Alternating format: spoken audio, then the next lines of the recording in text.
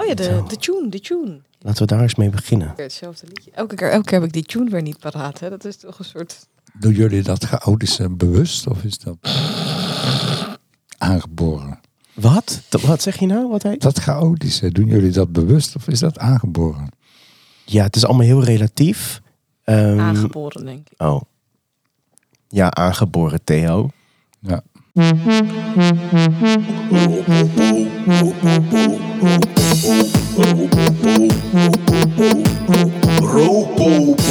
Rotterdamse politieke podcast met Ferry en Tara. De politieke podcast met Tara en Ferry, bla bla bla bla, ja. Wat mooi, haha, bla bla bla bla bla. Welkom bij de start van het nieuwe seizoen van Ropopo. Met alweer de 14e aflevering van de Rotterdamse politieke podcast met Tara En Ferry. We nemen vandaag op in de studio van Casa Podcast in de Kroon in Delfshaven. En bij ons is vandaag de gast de mastodont van de Rotterdamse gemeenteraad, Theo Joskoen. Die in zijn eentje de SP overeind houdt in Rotterdam. Wat gaan we eigenlijk doen vandaag, Tara? We nemen de luisteraar even mee in de voornemens en de plannen van het nieuwe seizoen van Ropopo. Op basis van een uitgebreide evaluatie van de eerste 13 afleveringen. Ja, de meningen waren niet mals. En daarna gaan we met Theo Joskoen in gesprek over de belangrijkste politieke gebeurtenissen van de afgelopen weken.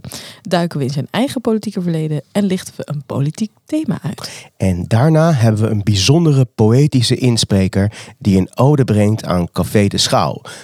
Want Café de Schouw gaat dicht. Ja, dat vind ik echt heel erg. Heb je het ook gehoord, Theo? Die heb ik ook gehoord. Ja, een vriendin van ons die woonde vlak om de hoek. En die had altijd die teringherrie van de Witte de Wistra. Maar de Schouw was nou even wel eigenlijk een hartstikke leuke plek. Ja. En het is een klein cafeetje waar ik heb wel eens optredens gezien. Ik weet van allerlei dichters of mensen die zich dichter noemen die daar dan optreden. Met ook het kleinste museumpje had je daar in dat de raam. aanschouw. De aanschouw. Dus ja, wat komt er voor in de plaats? Wordt het weer een hamburgertent? Of, Ja, natuurlijk. Ja. Daar komen we dadelijk veel verder over te spreken. Eerst nog eventjes afmaken waar we allemaal naartoe gaan. We hebben ook nog de meest opvallende socials van Vincent Karremans en de rest van het politieke zwikkie. Maar eerst kort iets over de evaluatie. Ja, we hebben de hele zomer hebben Ferry en ik uitgebreid lopen evalueren. Mensen zeiden ook, waar blijft toch de nieuwe Ropopo? En zeiden wij, nee, wij zijn ons nog aan het hergroeperen. Nou, het hoogtepunt daarvan was denk ik wel de 7 minuten audio die ik toegestuurd gekregen van een collega-journalist, die we niet bij naam zullen noemen. Die onder andere zei, vind je dit nou eigenlijk zelf niet gewoon gênant? Jullie zijn niet grappig. Jullie klinken als 2 pubers op het schoolplein die bij de coole kinderen willen horen.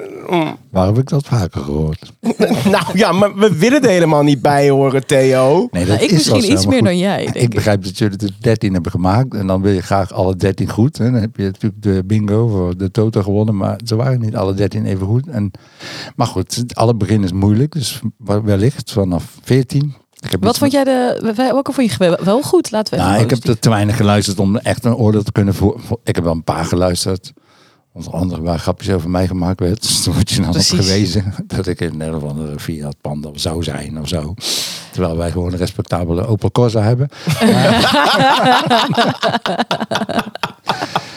En ja, maar goed. En bij sommige politieke onderwerpen, ik ben wel voor humor in de politiek, maar soms het is ook wel soms serious business, zeker voor mensen in de stad. En dan moet je daar niet te lacherig en te puberaal over doen. Welke vond je wel goed?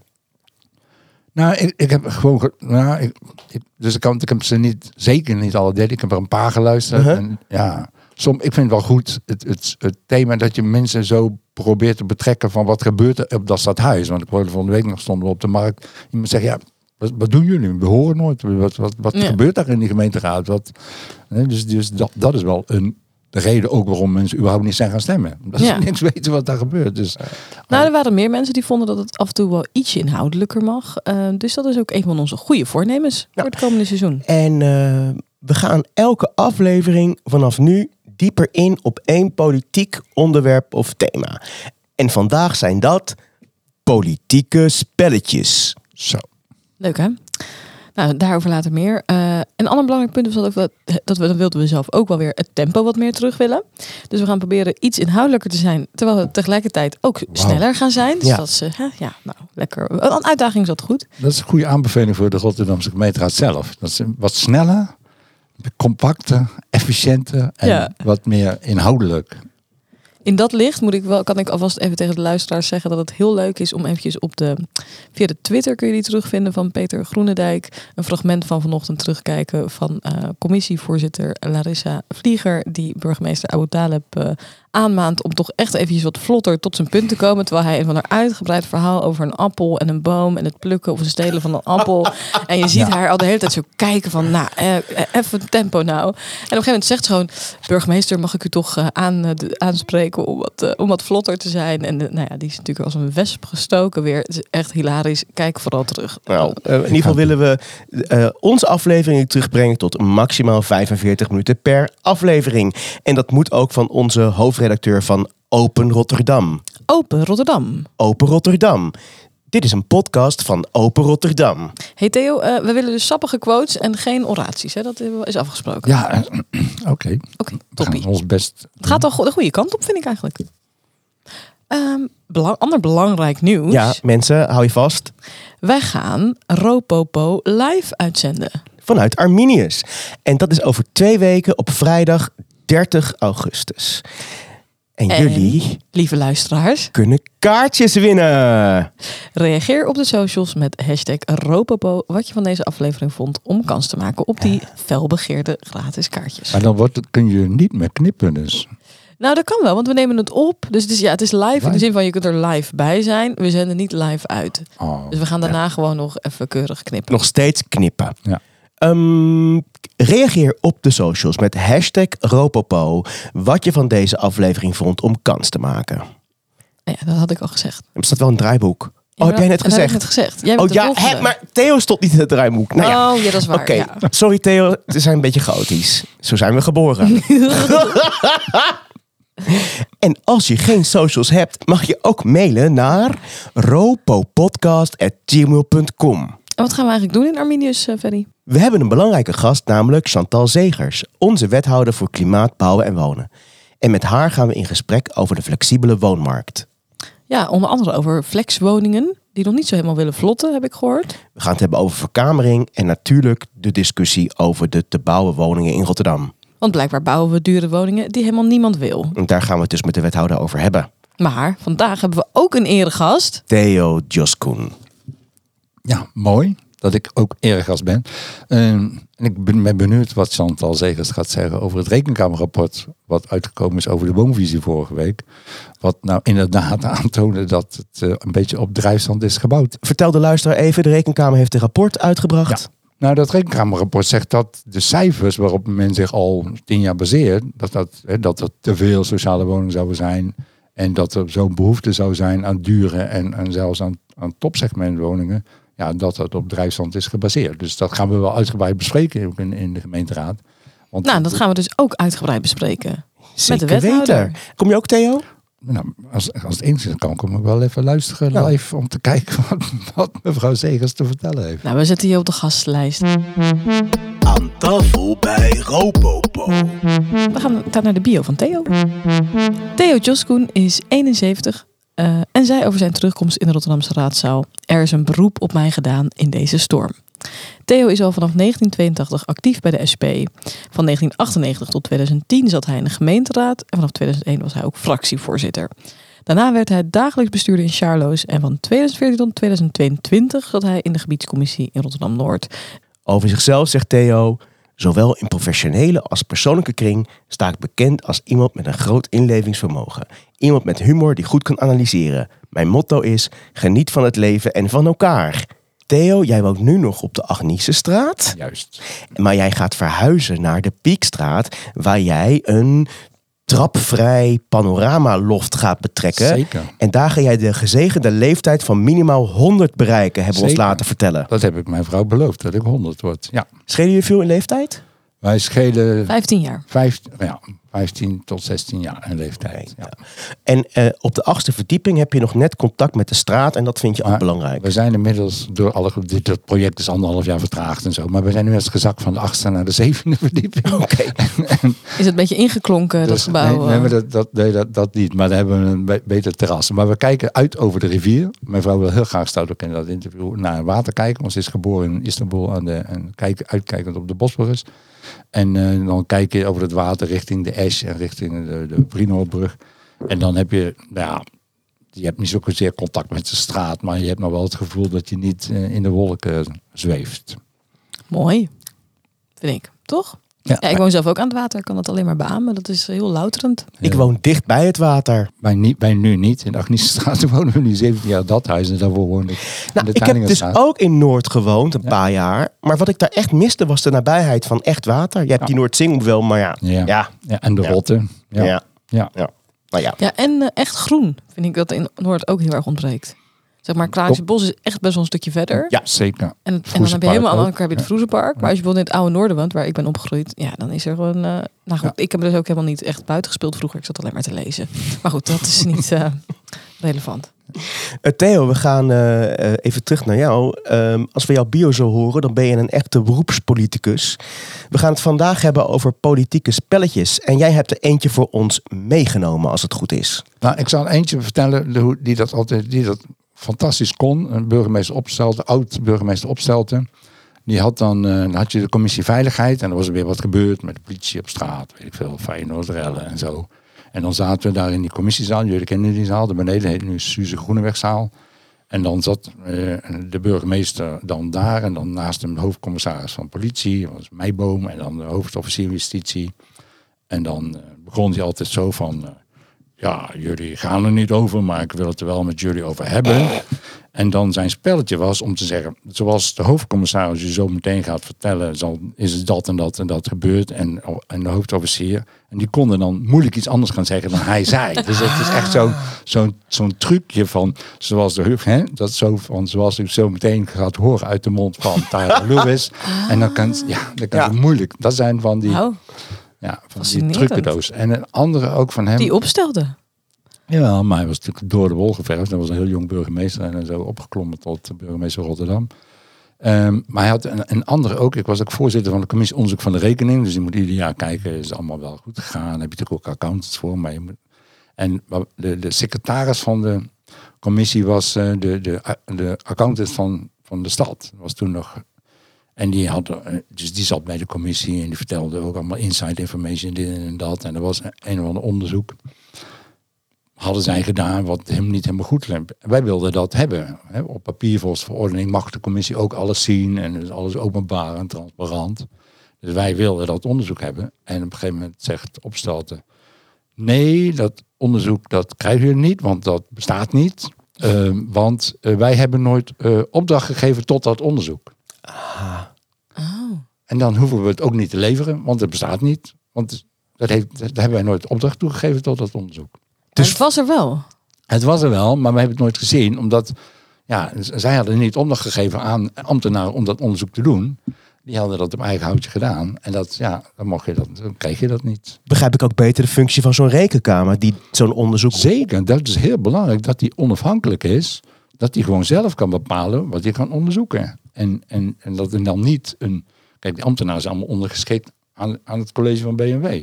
Daar zitten zij onder. Dus die kunnen moeilijk tegen hun baas in. Ja, tenzij ze lekker. Dat gebeurt gewoon aan de lopende band. Maar ze kunnen niet een onderzoek afgeven als het college zegt... ja, het onderzoek bestaat voor ons niet, want we hebben daar nooit opdracht toe gegeven. Dus Zo'n verhaal van zo'n onderzoek dat dus zogenaamd niet bestaat... omdat er geen formele opdracht toe is gegeven. Precies. Nou, goed voorbeeld van een politiek spelletje. Maar werkt zo'n politiek spel niet vervreemdend voor de burger? Vergroot dat niet de afstand tussen de bestemmer en het stadhuis? Ja, die afstand is denk ik altijd... hebben mensen natuurlijk wantrouwen gehad. Gezond wantrouwen in de boven hen gestelde, zoals dat dan heet. Kijk, politieke spelletjes. Politiek is aan de ene kant... je hebt zo'n raadsvergadering of zo'n commissievergadering... maar dat gebeurt natuurlijk 24 uur per dag wat. 7 dagen in de week. En heel veel gebeurt natuurlijk achter de schermen. En in achterkamertjes of in de wandelgangen. Maar Want wat je ziet is ook gewoon theater. Dus er zijn heel veel dingen worden voorbereid. En ja, iedereen heeft ook zo zijn eigen rol. Dus heel veel dingen in de stad zijn helemaal niet zo partijpolitiek is niet. Je hebt geen, zei ik al, geen SP, wipkippen en VVD lantaarnpalen en zo. Dat heb je allemaal niet. Maar daar hadden mensen een goed idee. Kwamen ze naar mij toe, hey Theo, kunnen we niet dit of dat? En dan zei ik, ja, als ik het in ga brengen, dan gaat het niet door. Want ik ben wel oppositie, dus het gaat niet door. Dus dan moet je naar Mark Harbers gaan van de VVD of naar Frans-Joost van Eijden van het CDA. Ik denk dat die het ook wel goed vinden. En dan zeg je maar dat ik niet zo moeilijk zal doen. En dan gaat het tenminste door. Snap je? Ja, dat is wel een voorbeeld van een spel bijvoorbeeld. Als je wil dat iets doorgaat. Eigenlijk is het strategie. Ja, of heel veel dingen ook. Dan wachten we iets in onze onnozelheid. In het begin ben je redelijk onnozel in dat gedoe daar. En dan werd het helemaal afgezameld. Dan denk ik, hoe kan dat nou dat die Tara dat tegen is? Want die is toch ook met sociaal hart en blablabla. En dan een half jaar later, dan kwam de PvdA ermee. Ze zei, maar dat is ons voorstel van voor 6 maanden geleden. En dan zeiden ze, ja, maar nu komen wij ermee. En nu, ja, dat is ook. Ja. Dus je moet ook weten hoe dat werkt. En dat je ook niet alles kan claimen. Je moet elkaar ook wat gunnen. Dus dan ben ik nu aan het kijken van die 45 nieuwe. Die daar zitten. En sommigen zitten wat langer. Wat willen die dan? Waar willen die? Ze willen allemaal niets met die stad. En wat willen ze? Krijgen ze daar het podium voor? Wordt hun dat ook gegund? Want sommige ene wil kampioen armoede zijn, zoals Sarah Rijtema. Maar dan willen er wel meer. Hè? De andere wil. Zo heeft iedereen zo zijn specialisme. Is dat dan een belofte aan de kiezer ook? Nou, je hebt natuurlijk, iedereen voelt wel de druk ook van, ik heb mensen, ik wil die stad verbeteren, maar dan hebben ook mensen op mij gestemd. En mensen kijken ook naar jou van, hey, hoe doe je dat? En gaat dat wel goed? En hoor ik nog wat terug? En dus je wordt daar ook op beoordeeld door de kiezer. Kun je dan eerlijk zeggen, er kan er maar 1 kampioen armoede zijn, ik ben dat niet? Nou, je kan dat ook gezamenlijk doen, maar dan moet je elkaar gunnen. Dus je moet ook dat weten hoe dat werkt. En je moet niet altijd als handje de voorste overal met je grote mond denken dat je het beter weet. Want dan zeggen ze, ja, wie ben jij nou? Snap je dat jij ineens verstand hebt van jeugdcriminaliteit? Terwijl als de Partij voor de Dieren, zoals dat voorbeeld wat over de ganzenterreur, gewoon Vanessa Bruin over, ja, dan reageert de Partij voor de Dieren, Ruud van der Velde daarop. Maar die heeft meteen gezag, want die weet ook wat van ganzen. En die snap je. Dus dan wordt ook meteen, is Vanessa stil en in de Karremans omarmt dat dan. Want ja, dat is gewoon autoriteit dieren, is Ruud van der Velde. En niet Vanessa Bruin. Op welk gebied ben jij autoriteit?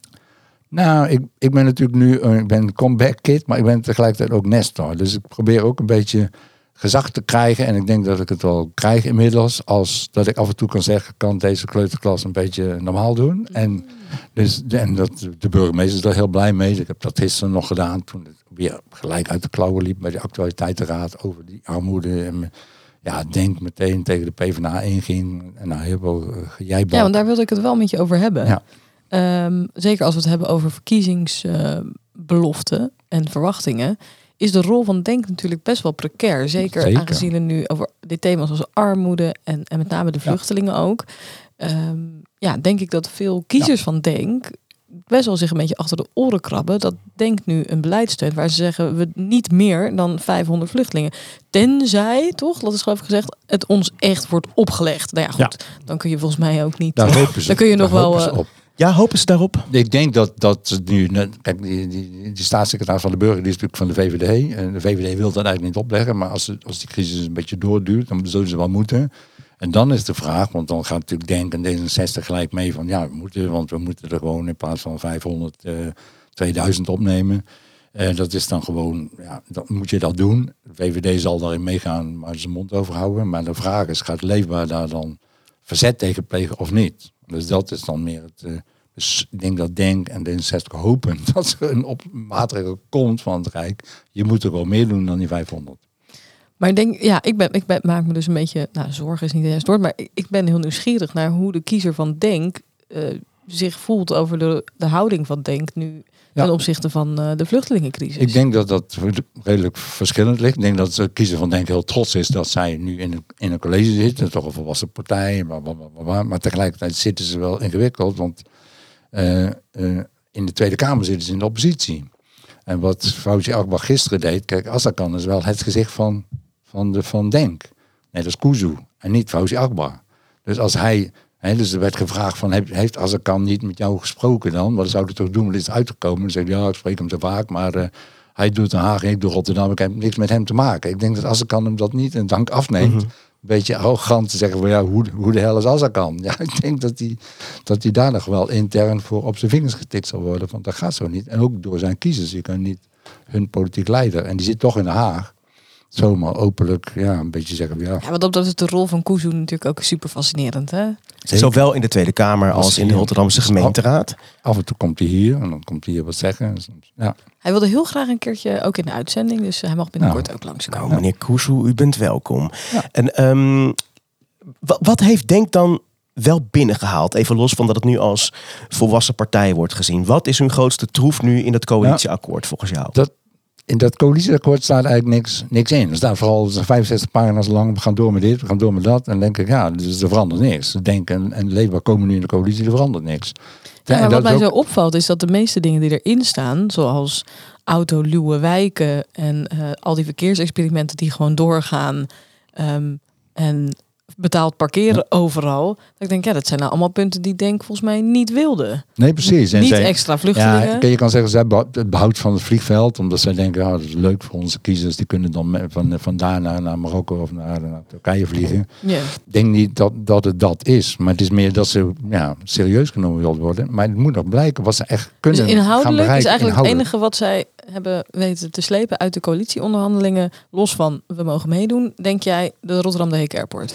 Ja, en ik denk wel dat zij, kijk, ze zeker door een achterban zal gezien worden. Zij moeten natuurlijk, dat heel veel mensen voelen zich al dan niet terecht gediscrimineerd en achtergesteld. En dat zij die mensen verwachten ook dat Denk dat gaat beschermen. Dus dat als het daar misgaat, of een woningmarkt is of andere dingen, dat zij dan van Denk wat verwachten. Ja. En de vraag is of ze dat kunnen leveren. Want ik heb natuurlijk vaker zeker in de Turkse gemeenschap, die zeggen, ja, maakt ons niet uit of het nou GroenLinks is of PvdA of SP. Als er maar iemand van ons is. Nou, Kuzu was zeg maar iemand die zo ook door de PvdA gebruikt is in de Tweede Kamer, maar vervolgens afgeserveerd. Maar die verwachten iets. En de vraag is of Denk dat kan leveren, of ze daar de ruimte voor krijgen binnen die coalitie. En of ze dat waar gaan maken. Dus dat onderaan met Jiët moet je dat zien rondom dat armoede. Of die... Het verwijt vanuit de gemeenteraad gisteren was, ja, je bent eigenlijk onzichtbaar. We zien allerlei mensen, maar niet jou niet. Terwijl jij toch kampioen armoede was in de vorige gemeenteraad en nu wethouder armoede bent. Dus wat doe je dan? Dus die hete adem zowel van... Ja, dat is de wethouder van Denk, even van voor de die- duidelijkheid. Ja. Dus die hete adem zowel van die mensen die tegen Denk zijn, als van zijn eigen achterban wordt wel groter. Hij moet op een gegeven moment wel iets laten zien en iets doen ook. Welk politiek spel zou je hem aanbevelen? Nou, ik beveel de hele gemeenteraad aan, heb ik gisteren ook een beetje geprobeerd, dat je af moet van dat oppositie-coalitiegedoe. De afgelopen 8 jaar was dat zo, dan was het steeds 23, 22 en dan kan je hopen eentje meer. We hebben eentje van de andere kant nodig, dan hebben we een meerderheid. Maar daardoor moeten heel veel mensen voortdurend tegen iets stemmen waar ze eigenlijk voor zijn, of voor iets stemmen waar ze eigenlijk tegen zijn. En met de huidige coalitie kan het niet, maar die hebben er 25 en met Forum erbij 26, was 26, 19. Ja, dan gaat alles verloren. Dus je moet, denk ik, soms heb je mensen van Denk nodig, soms mensen van Leefbaar, soms mensen van D66. Soms je moet het niet meer je moet meer op onderwerpen coalities smeden. Want over de asielzoekers best een meerderheid in de raad te vinden. Dat hele quotum niks van 500. Maar het gaat erom hoe ga je dat voor elkaar krijgen dat ook lukt. En zo geldt het voor heel veel onderwerpen. Dat er best een meerderheid is voor iets, maar dan wordt het geblokkeerd omdat het van de coalitie is of omdat het van de oppositie is. En dat moeten we nu zien te doorbreken. En ja, bij veel gewone raadsleden is dat er wel. Dus ook bij mensen van de VVD, zoals Marieke Abrahamsen of Dirk van Dommelen of dat soort nieuwe mensen, die willen ook een beetje van dat spel af, oppositiecoalitie gedoe. Je had het net al even over Rotterdam de Heek Airport en over al dan niet verplicht tegenstemmen. Jij hebt voor een motie van afkeuring gestemd tegen wethouder Karamans. En eigenlijk is dat een motie die zich uitspreekt tegen het gedrag van de wethouder Karamans, die opnieuw het gesprek aangaat met het vliegveld. Heb je met volle overtuiging die motie gesteund? Ja, Ik heb er wel over aangezet. Ik heb er ook van tevoren even met Richard Moti over gehad. Die vroeg aan mij, Theo, wat ga jij doen? Want zij hebben tegen die motie gestemd. Maar de letterlijke, ik kijk altijd ook, wat is de letterlijke tekst? En als die letterlijke tekst is waar je eigenlijk voor bent, dan moet je voor stemmen. En anders niet. Maar het is wel een zwaar middel. Dus vandaar dat ik zou zelf niet met die motie afkeuring zijn gekomen. Maar hij keurt wel het gedrag af. Omdat is ook weer zo'n spelletje. Er was een motie van D66 waar we zeggen, we stappen uit dat die nepparticipatie, waar een heel verkeerd model is. Voor de luisteraar, er is dus een participatietraject van het vliegveld Rotterdam de Heek Airport. En daar zijn de bewoners een paar maanden geleden uitgestapt, omdat ze niet genoeg ruimte kregen, vonden ze, van het vliegveld. Dus in de vuik gedrukt werden, waarbij je alleen waar één uitkomst maar eigenlijk mogelijk. Onverenigbare dingen werden, moesten daar verenigd worden. Nou, die bewoners zijn daarmee gestopt. De gemeente vond eigenlijk ook, onder leiding nog van het voorcollege, eigenlijk ook maar half zowat. De provincie dus die zijn vond ook uit niks. het overleg gestapt? Dus iedereen is eruit gestapt. Dat was ook het idee. Dat proces is gewoon mislukt. Dus dat is eigenlijk stopgezet. En er is een motie ingediend? En toen, er was een motie ingediend van D66 die dat bevestigde. Ook een overgrote meerderheid van de raad heeft dat gesteund. Niet denken, niet leefbaar, maar wel de anderen. En nu verzint de wethouder dan een trucje van er staat niet letterlijk dat we niet, we zijn wel gestopt, we doen niet mee aan het participatieproces, maar we gaan wel aan tafel zitten. Ja. En want er staat niet letterlijk dat we niet aan tafel mogen zitten. Nou, dat is ook zoiets van, dat is niet... Dat is eigenlijk ook een beetje een spelletje. Zeker is dat ook een spelletje. Van heel letterlijk dan, als er niet letterlijk... iedereen denkt, je gaat niet meer aan tafel zitten. Dat is toch duidelijke boodschap. Ja. Daar ging die discussie over. En dat gedrag van de wet werd in die zin daarom afgekeurd. Maar het viel mij op dat jij... jij stemde wel voor die motie, maar waar iedereen eigenlijk een toelichting gaf. Bij de meeste mensen gaven een toelichting waarom ze voor of tegen stemden. Zo legde de PvdA, vond ik, niet super overtuigend uit waarom zij nou tegenstemden. Want ze zeiden eigenlijk zijn we het wel eens met deze motie, maar we vinden het een te zwaar middel. Toch? Dat zeiden ze geloof ik. Dus waarom stemden zij tegen? Maar jij gaf geen toelichting. Waarom deed je dat niet? Nou, choose your battles is natuurlijk ook wel iets. Ten eerste, maar buiten spreektijd, want ik heb natuurlijk heel weinig spreektijd. Moet je ook een beetje dat doseren. Maar ik had volgens mij nog wel spreektijd genoeg.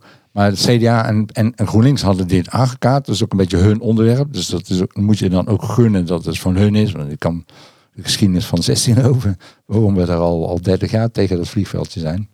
Wel gaan herhalen. Dat is niet zo interessant. Maar dus op dat moment laat ik dat ook bij hun. Zij deden dat goed. Segers en Biljoen deden dat samen.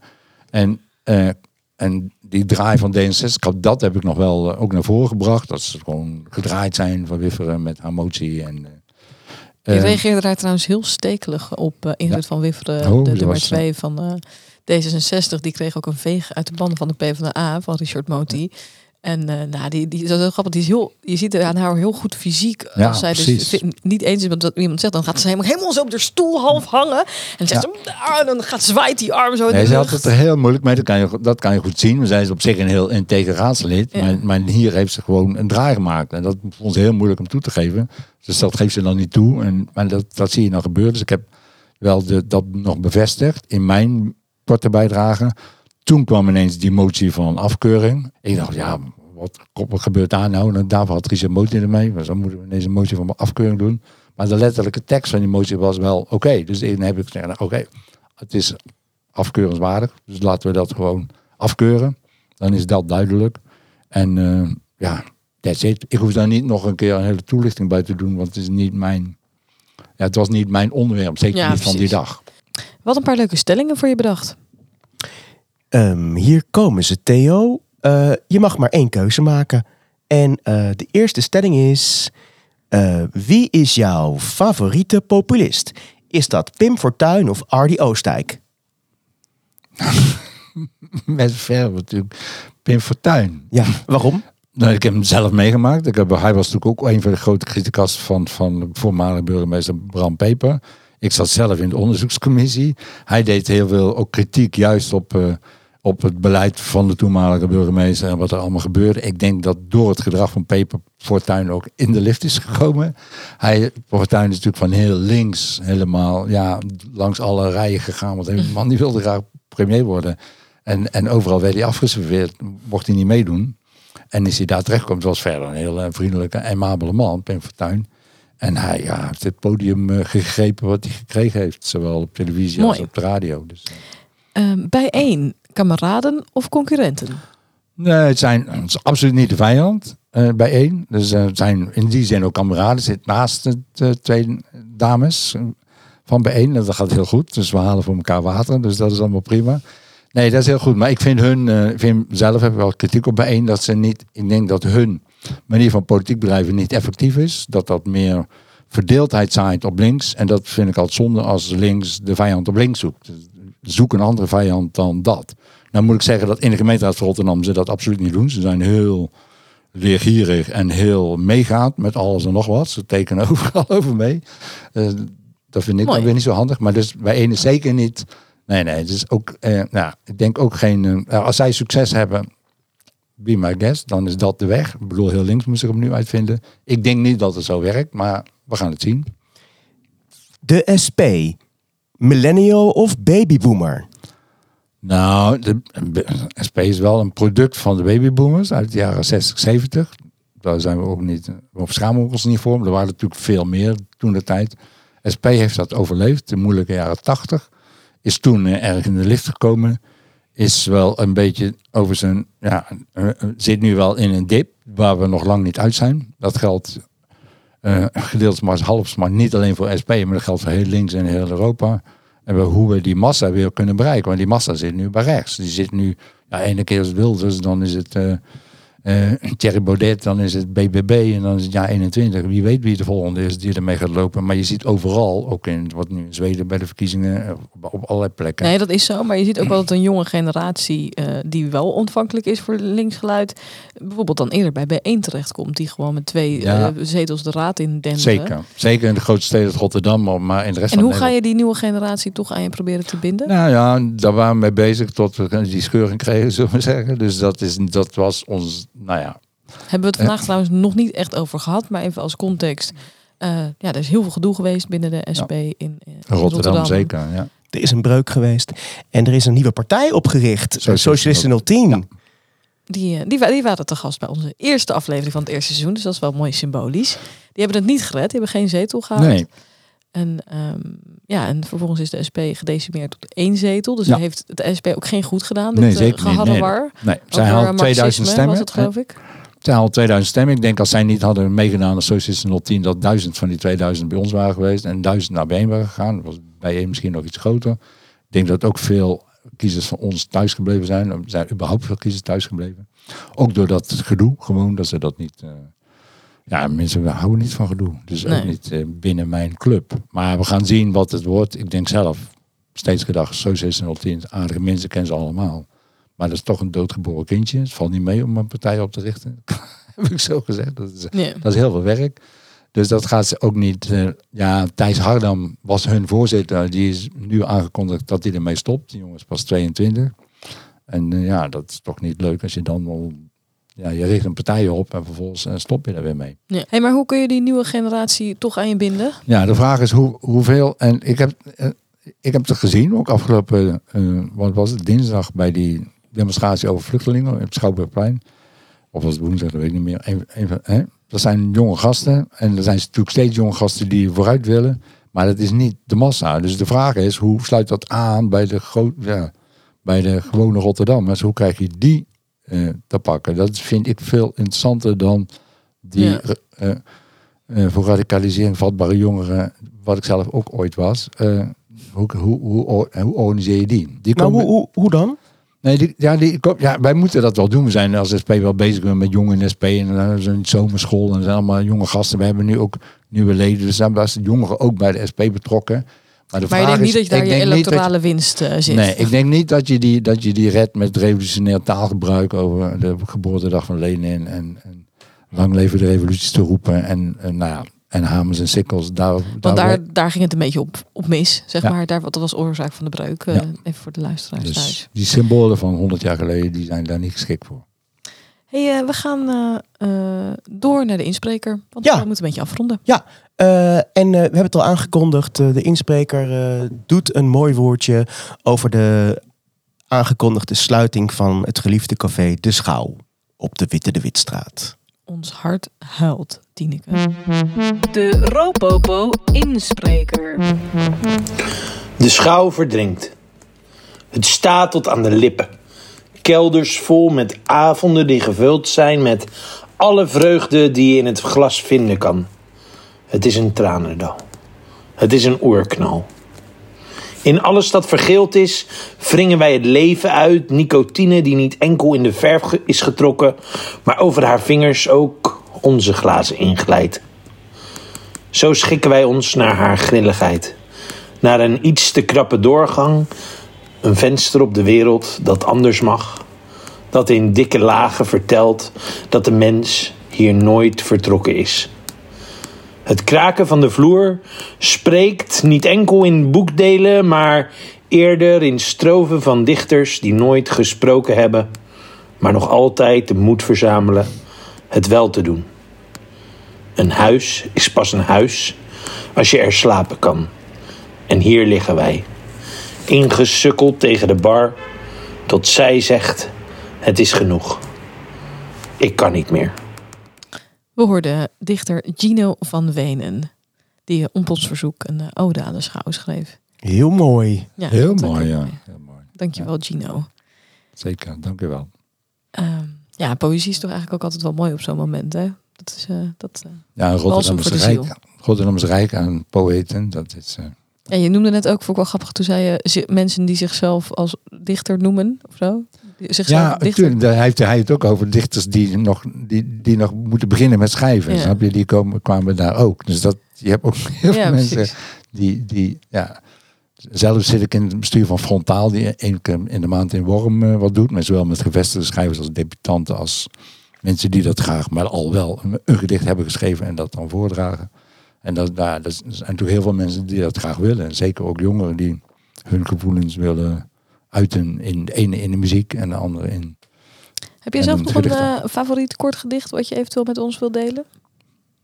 Nee, ik vergeet altijd. Ja, er zijn zat gedichten, maar nee. Je bent niet zoals onze burgemeester dat je elke gelegenheid aangrijpt. Nee, om de te burgemeester reciteren. zelf is ook iemand die zichzelf dichter noemt. Hij schrijft ook gedichten. Hij heeft er ook veel ook uit Arabisch. Arabisch taal is natuurlijk hartstikke mooi. Je wil talen zijn wat literairder dan de Nederlandse taal.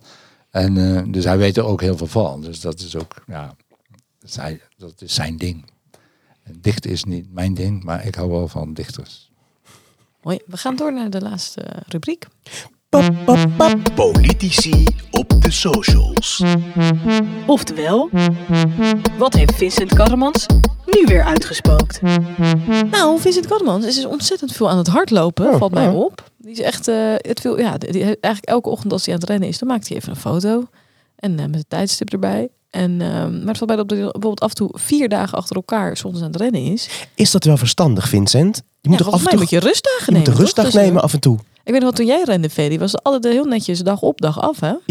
Ja, tijdens de lockdown. Dus Ja, tijdens precies. de 2e en 3e lockdown ook niet meer geschiet. Toen vlogen de kilo's er bij ons af. Ja, en tijdens de 2e en 3e lockdown vlogen ze er weer 3 keer zo hard aan. Jammer. Ja, Vincent, neem je wel genoeg rust. Ik vind wel dat hij wat magertjes eruit ziet. Is dat jou ook opgevallen, Theo? Ja, hij is nooit dik geweest. Het is natuurlijk een lange man. En hij ziet er inderdaad wel Afgetraind uit, hè? afgetraind uit. Hij werkt hard. Ik zie hem af en toe ook op de fiets. Hij woont natuurlijk daar in het Liskwartier. En ik woon zelf in de Agniezenbuurt. Dus dan komt hij een beetje wel bij ons langs. Uren ben je bijna dan. Ja, en ik denk dat hij hard werkt. En hij is altijd wel vrolijk. Hij heeft een beetje afgeleerd die studentenhumor van hem. Ja, dat vind ik op de socials wel jammer. Want daardoor is het dus op de socials wel wat serieuzer ook geworden. Ja, maar wel. die jongen heeft ook serieuze ambities. Die gaat echt snel hoge ogen gooien in Den Haag. Ja, wij vinden dat jammer. Ik bedoel, we hebben deze rubriek, dus we willen dan ook af en toe wat sappigs kunnen vertellen. Vincent, kom er maar in met je sappige tweets. Nou, hij belooft dat hij de rit uitzit tot 2026. Maar we gaan het zien. En wat wel leuk was, vond ik, was samen met Wilco Wempe, burgerraadslid van Volt, op werkbezoek. En hij ging op de foto met een hommel. Ik moest alleen wel even zoeken naar die hommel. Waarom ging die op de foto met een hommel? Dat weet ik eigenlijk niet. Oké. Nee, ze waren alleen heel blij dat ze op de foto waren met die Harry de Hommel, hebben ze hem genoemd. Gewoon. Dat is wel een leuke naam voor een hommel, vind ik zelf. Marieke Abrahamsen die tweette dat ze blij was met de aanpak van wethouder Karremans. Ze schreef: in Krooswijk en Feyenoord wordt straks geëxperimenteerd met digitaal herkennen van naastplaatsingen en grofvuil. Meer boetes, minder vuil. Dat kunnen deze wijken wel gebruiken. Nou, daar kwam echt een storm van kritiek op. Die we goed kunnen samenvatten met de tweet van Mina Morkoc van GroenLinks. Die zei, hoezo blij met meer boetes? Nou, Marieke had duidelijk nog geen koffie op. Dat gaf ze zelf ook toe. Veel mensen vonden dat een onbegrijpelijke uitspraak. Maar wat ik toch eigenlijk zelf aan willen zeggen... Ja, in het geval van... Want Vincent Karremans was ook... wethouder Vincent Karremans was ook heel erg blij met de meer boetes die er werden uitgedeeld voor bijvoorbeeld de dubbelparkeerders. Op de Nieuwe Binnenweg onder andere. Dat ik denk, ja, ik ben stiekem ook wel blij met die meer boetes. Want dat betekent dat ze er misschien de volgende keer niet gaan staan. Precies. Ja, toch? We zijn toch niet helemaal... Ja, op zich weten we dat boetes fiets een afschrikkend effect hebben. Nou, ik fiets dagelijks over de Nieuwe Binnenweg. Ik denk dat er nog een hoop boetes uit te delen zijn voordat het echt doordringt, hoor. Precies. Maar goed, het is natuurlijk wel zeggen dat van die kwetsbare wijken wel wat meer boetes kunnen gebruiken is onzorgvuldig geformuleerd. Nog meer Marieke Abrahamsen. Ja, ik dacht, we zeggen ook iets leuks over Marieke van de VVD. Dat ze samen met Tim de Haan van D66 ervoor heeft gezorgd dat de gevel van Taivoe mag blijven. Ja, want naast de debakel over de schouw zou ineens ook ons de gevel van Taivoe worden afgenomen. Het bleek dat ze daar geen vergunning voor hadden al 40 jaar. Daar kregen ze ineens een brief over van een ijverige ambtenaar. Ja. Handhaven, dat is het devies. Dankjewel, maar goed, ze mogen blijven. Channing Vonk van de ChristenUnie ontmoet de Afghaanse gezinnen. Hun levensverhaal is heftig, maar de toekomst ligt open. Ik wens ze alle geluk en vrede, schreef hij. Ja, en hij zei in de Graad gisterochtend dat hij er niet van had kunnen slapen zelfs. Wat hij daar had gehoord bij die... Channing. Ja. Ik vind Channing is koning armoede, hoor. Als het nog een wedstrijd is. Nou ja, hij verdedigt natuurlijk ook wat Gauws in gang heeft gezet. En terecht. En ze hebben natuurlijk ook de minister van Armoede. Dus hij heeft ook wel wat te verdedigen. En dat doet hij met verve. En dat doet hij heel deskundig. En dat doet hij ook heel redelijk. Ja. Tara en ik, zo weet de trouwe luisteraar, wonen alle twee in Delfshaven. En wie ook in Delfshaven woont is Fabian Poortvliet van Leefbaar, zit in de wijkraad. En hij schrijft op Twitter dat hij het artikel van Wiert Duk erg goed vond, waarin hij zich zorgen maakt over het wokisme op de Erasmus Universiteit. Ja, daar moest ik wel een beetje om grinniken. Waarom? Misschien is huilen een beter woord, maar ik vind wel als gewoon Rotterdamse politici zich aansluiten bij de Wiert Duks van de wereld en roepen dat de Ur een plek is waar wokisme welig tiert. Ja, en dan 3 studenten er aan hun haren bij sleuren die dat dan roepen. Ja, ik weet het. Ik moest daar gewoon een beetje op beginnen. Ik dacht echt, volgens mij, Fabian, moet je daar gewoon een beetje ver van blijven van de Wiert Duk retoriek. Toch? En je zou eens op de universiteit moeten gaan kijken, want ik denk dat er heel veel meer aanhangers van Wiert Duk rondlopen dan van het wokisme. Precies, ik denk dat het allemaal wel meevalt. Ik denk het zeker op de Erasmus Universiteit. Ten slotte. Jij vindt het niet om te lachen of om te grinniken? Ik lees gewoon jouw bijdrage aan het draaiboek op, Tara. Ik heb er niet in verdiept. Fabian heeft wel ervoor gezorgd dat er raadsvragen zijn gesteld over zwemmen in de Koolhaven. Oh. Ja, nou goed, voor volgend jaar zomer misschien. Ja, dat moet kunnen natuurlijk. Toch? We gaan het zien. Als je daar een woonwijk neerzet met zo'n water voor de deur, dan moet je daar gaan zeggen. Kijk, dat water lag er al, hè? Ja, voor de dat weet ik al. Maar kijk, als wij in de Piekstraat wonen, heb je daarachter de persoonshaven. Daar gaat mijn vrouw is helemaal gek van zwemmen. Dus daar gaan wij zwemmen. Hou je ook van zwemmen? Ik hou ook wel van zwemmen, maar zij is ooit jeugdkampioen in Istanbul geweest met zwemmen. Ze is het Bosporus overgezwommen. Maar zij gaat gewoon zwemmen in de persoonshaven. En geen havenbedrijf die dat tegenhoudt. Ah ja, inderdaad joh. Als je de Bosporus over kunt zwemmen, dan kun je ook wel de Koolhaven over zwemmen. We gaan de laatste bijdrage aan de socials rubriek. Natasja Mohammed Hussein. Die had een afvaardiging van Denk uit Almere op een 2-daags werkbezoek. Dat zag er heel gezellig uit. Mooie statieportret hadden ze op het stadhuis. Ja, dat hadden wij ook. Dat hebben we nog niet geplaatst. Kijk, de heel Almere was er. Dus de wethouders plus de raad plus de Griffie. Wel 80 mensen in de burgerzaal. Oh. En de SP heeft daar 4 zetels en een wethouder. Een heel raar college hebben ze daar. Maar goed, maakt niet uit. En we hebben natuurlijk ook een statieportret gemaakt met onze mensen en onze SP'ers uit Almere. Hey Theo, wij sluiten altijd af met een lied. En eigenlijk dachten we dat het wel toepasselijk zou zijn om iets met de internationale te doen. Maar hoe gaat die ook alweer? Ontwaakt, verworpen de aarde. Zo gaat die, maar daar heb je verschillende versies van. Ja. En dan heb je in alle talen. Iedereen kan het meezingen die van links is in de wereld. Doe hem nu wel heel snel. Even 2 zinnetjes voor ons. Ontwaakt, verworpen de aarde. Ontwaakt, verdoemd in hongersfeer. Redelijk wil een stroom nu over deze aarde. En die stroom reist dan meer en meer. Nou, best Prachtig. mooi. Jawel. Ja, alleen we hadden geen tijd meer om een tekst te schrijven. Dus toen hebben we we hebben een oud lied afgestoft. Ja, en die is wel toepasselijk bij wat we hebben besproken. Namelijk het debat over de asielzoekers. En ik weet niet of je wil meezingen bij... Oh. De melodie is op CD Kapitein deel 2 van Akda en Munnik. Een van mijn favorieten, als je het toch over gedicht hebt, is eigenlijk Sympathy for the Devil van de Rolling Stones. Oh. Ja. Nou, dan kunnen we inspiratie voor het volgende lied op Dat is een doen. hele mooie tekst ook, Sympathy for the Devil. Speel je ook een instrument toevallig? Nee, Anders kon je misschien wat achtergrondmuziek verzorgen. ik wil ooit mondharmonica kunnen spelen, net als Toets Tielemans, maar dat is voornamelijk mijn pensionering. Heb je wel de beginnerscursus gedaan? Nee, ik heb wel van die dingen gehad, maar ik moet echt op cursus staan. Maar dan moet je dan rustig tijd voor nemen. Ik zie, nou je het zegt, Theo. Ik vind jou inderdaad wel iemand voor een mondharmonica. Ik zie hem zo in je mond Ja. ook zitten. Ja. Ja. Je begint toevallig zelf over dat pensioen. Maar heb je al enig idee wanneer dat eraan zit te komen? Nee, ik ben nu achtergekomen dat socialisten kunnen nooit met pensioen. Dat gaat, Precies. dat gaat niet. Nee, dat kan helemaal niet. Je kunt helemaal niet met pensioen. Hoe moet het dan met die SP? Bijvoorbeeld. En Die met moeten dan door de Rotterdam. storm loodsen. Ja. Daar gaan we dan. Asiel voor jou, asiel voor mij. Asiel voor jou, asiel voor mij. Asiel voor ons allebei. Maar vang ze op in Capelle, in Barendrecht of Zoetermeer. Tara. Dus het maakt eigenlijk niet uit wat Den Haag zegt. Of ze nou roepen nog een paar 100 erbij. We zijn echt heus wel humaan. En een quotum is een novum. En ons absorptievermogen gaat eraan. Tata, asiel voor jou, asiel voor mij. Asiel voor ons allebei. Maar vang ze op in Capelle, in Barendrecht of Zoetermeer. Oké. Ja, het is meer een leefbaar lied of zo. Hoezo? Nou ja, ik denk dat Leefbaar Capelle het er niet mee eens zal zijn, maar deze tekst. Maar Leefbaar Omdat we Rotterdam zeggen dat ze wel, niet ja. in Rotterdam... Niet in Rotterdam. En dat quotum, dat is een typisch leefbaar iets waar... Hey Waar Theo, we vanaf alsjeblieft, moeten. kun je niet op 30 augustus met je mondharmonica even komen? 30 augustus is geweest, man. Oh, ik zeg het nog. 30 september. Hey, weet je. Ja, we zijn chaotisch. Sorry Theo, vond je het wel leuk? Ik vond het hartstikke leuk. Oh, dat is een Vond je slecht het, teken. vond je het genoeg diepgang hebben en inhoud? Jawel. Denk wel voor de luisteraars van Ropopo dat het genoeg diepgang had.